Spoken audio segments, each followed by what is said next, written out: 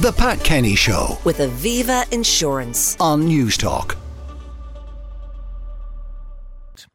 Now, more chaos for Donald Trump as he faces E. Jean Carroll in another court appearance this week. The former Elle magazine columnist won a civil case for sexual assault. Happened in the mid-1990s. She won that against Donald Trump. And now she's back in court with a charge of defamation against him. And he was in court yesterday himself and was somewhat disruptive. To tell us more, Terry Sheridan, Managing Editor of WSHU Public Radio. Terry, good morning. Hey, good morning to you, Pat. So, what happened in court? Well, again, this was day two of the trial, a civil trial that Trump was facing with E. Jean Carroll. She's suing for $10 million. This is due to defamation from the original incident going back to the first trial. This has nothing to do with any defamation since he was found liable for sexually assaulting her.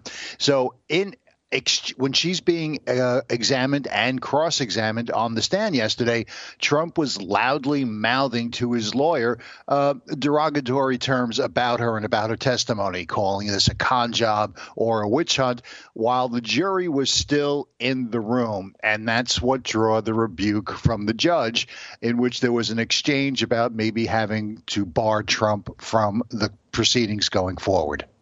And then when the judge said that, he says, "I'd love that." And that's right. And then the judge said after that, "I know you would." So it was a contentious morning in which both of Trump's lawyers at several points were warned about their testimony and their behavior, including telling one of the judges, when you're in a courtroom, you stand when you address the judge. You don't just make comments, from the defense table. And in another one, another lawyer for Trump asked the judge to recuse himself because, basically, I'm paraphrasing here, you're unfair. You're ultimately lined up against the judge, against Trump. Now, how long is this likely to go on? I mean, the facts of the sexual assault are no longer in contention because E. Jean Carroll won that civil case. So they're not actually discussing the original facts of the case. How long more? How much more evidence? And when will we have a decision? We should have a decision within the next few days. I mean, I don't know if it'll happen by the end of the week. This is a jury trial, so the jury will go back to the jury room and discuss it. But again, it's not a long, drawn-out case. As you said, the facts of the sexual assault are not to be discussed. This is purely about defamation charges going back to when E. Jean Carroll first went public with her accusations. So I would say no later than the beginning of next week. Now, there are two impacts of the court cases on Trump's campaign going forward. One is that he is seen by many of his fans to be being martyred by, if you like, the establishment. The swamp that needs draining is having a go at Donald Trump.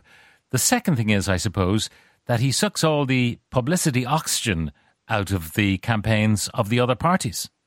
Yes. Going to your second point first, absolutely. If you look at this morning's Times, New York Times, there is just as much coverage of this trial as there is about what's going on in New Hampshire, whose primary is next week. Someone much smarter than me said, if you can't make sense of Donald Trump's legal strategy, look at his campaign strategy. And again, these outbursts, his being contentious with the judge, which in almost any other case or any other defendant, he would be penalized and thrown out of the courtroom. He's speaking not to the judge, he's speaking to his followers, and he's speaking to people who would make contributions to his campaign. Now, as you say, the campaigns then move on from Iowa, which Trump won handsomely. DeSantis got into second place but didn't have the dramatic progress he'd hoped for. Nikki Haley came in a very close third to him, and she put a lot of her eggs in the New Hampshire basket. But anyway, I want to play this clip for our listeners. And this is Nikki Haley, former UN ambassador, and she was on CBS's Mornings on Wednesday, and she told the interviewers that the country doesn't need Trump or Biden again, and how chaos follows Trump wherever he goes. Have a listen. I told you up close what he is. I think that chaos follows him. I've said that over and over again. rightly or wrongly, chaos follows him. And we can't have a country in disarray and have a world on fire and go through 4 more years of chaos. And so, look, there's no more better way to say someone should not be president than to run against them. So I am running against him because I think we need a new generational leader. I'm running against him because the majority of Americans agree with me. They don't want to see Trump and Biden again. And I'm running again because if you look at the polls in New Hampshire, we're a stone's throw away from him. We got one more fella to catch up to, and we're going to get it done. So how close is she to Trump in New Hampshire?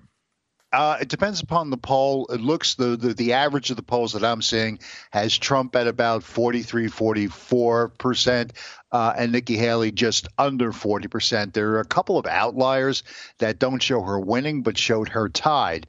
She has to either win or come in very, very strong in New Hampshire to bring everything back to South Carolina, now in where she was the former governor.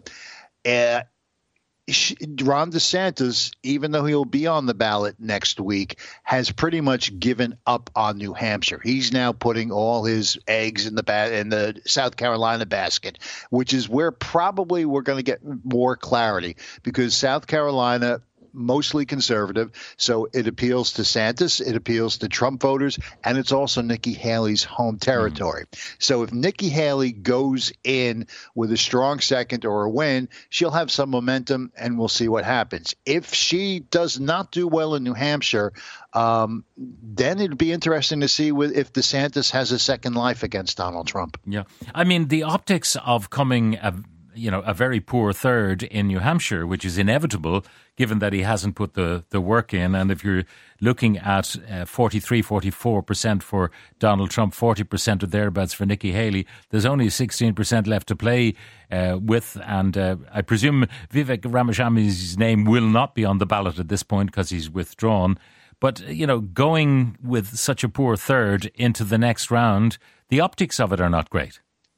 But you could be twisted in this way. You could say, well, listen, we knew that, New Hampshire is more liberal, relatively speaking, among Republicans. And now we're concentrating on South Carolina, which is more representative of the rest of the nation.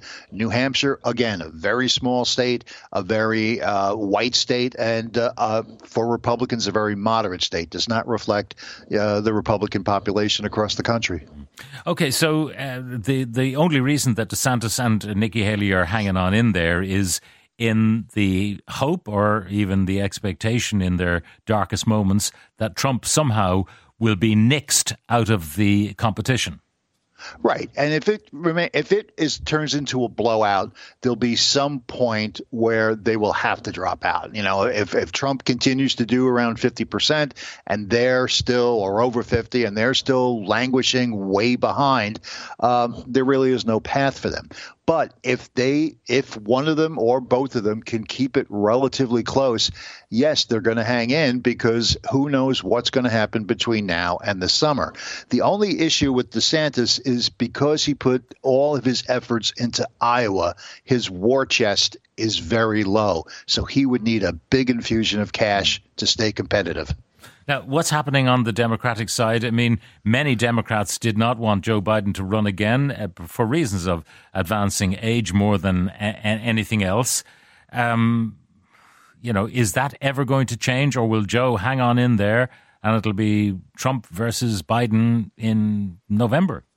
Again, that's the way it's looking. I don't think Biden will drop out unless there is some surprise in one of the primaries going forward. He still has to run. He's winning overwhelmingly according to the poll numbers in New Hampshire.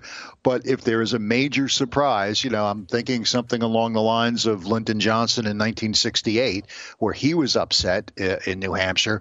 But most likely, unless there is a health emergency or a health issue, it will be Joe Biden as the Democratic nominee. Yeah, but in 1968, the Vietnam War was ongoing. Correct. And there were protests on the street and so on. There was a very particular situation then. Anyway, it's a fascinating year you have in prospect, Terry. Oh, absolutely. Terry Sheridan, Managing Editor of WSHU Public Radio, thank you very much for joining us. The Pat Kenny Show with Aviva Insurance on News Talk.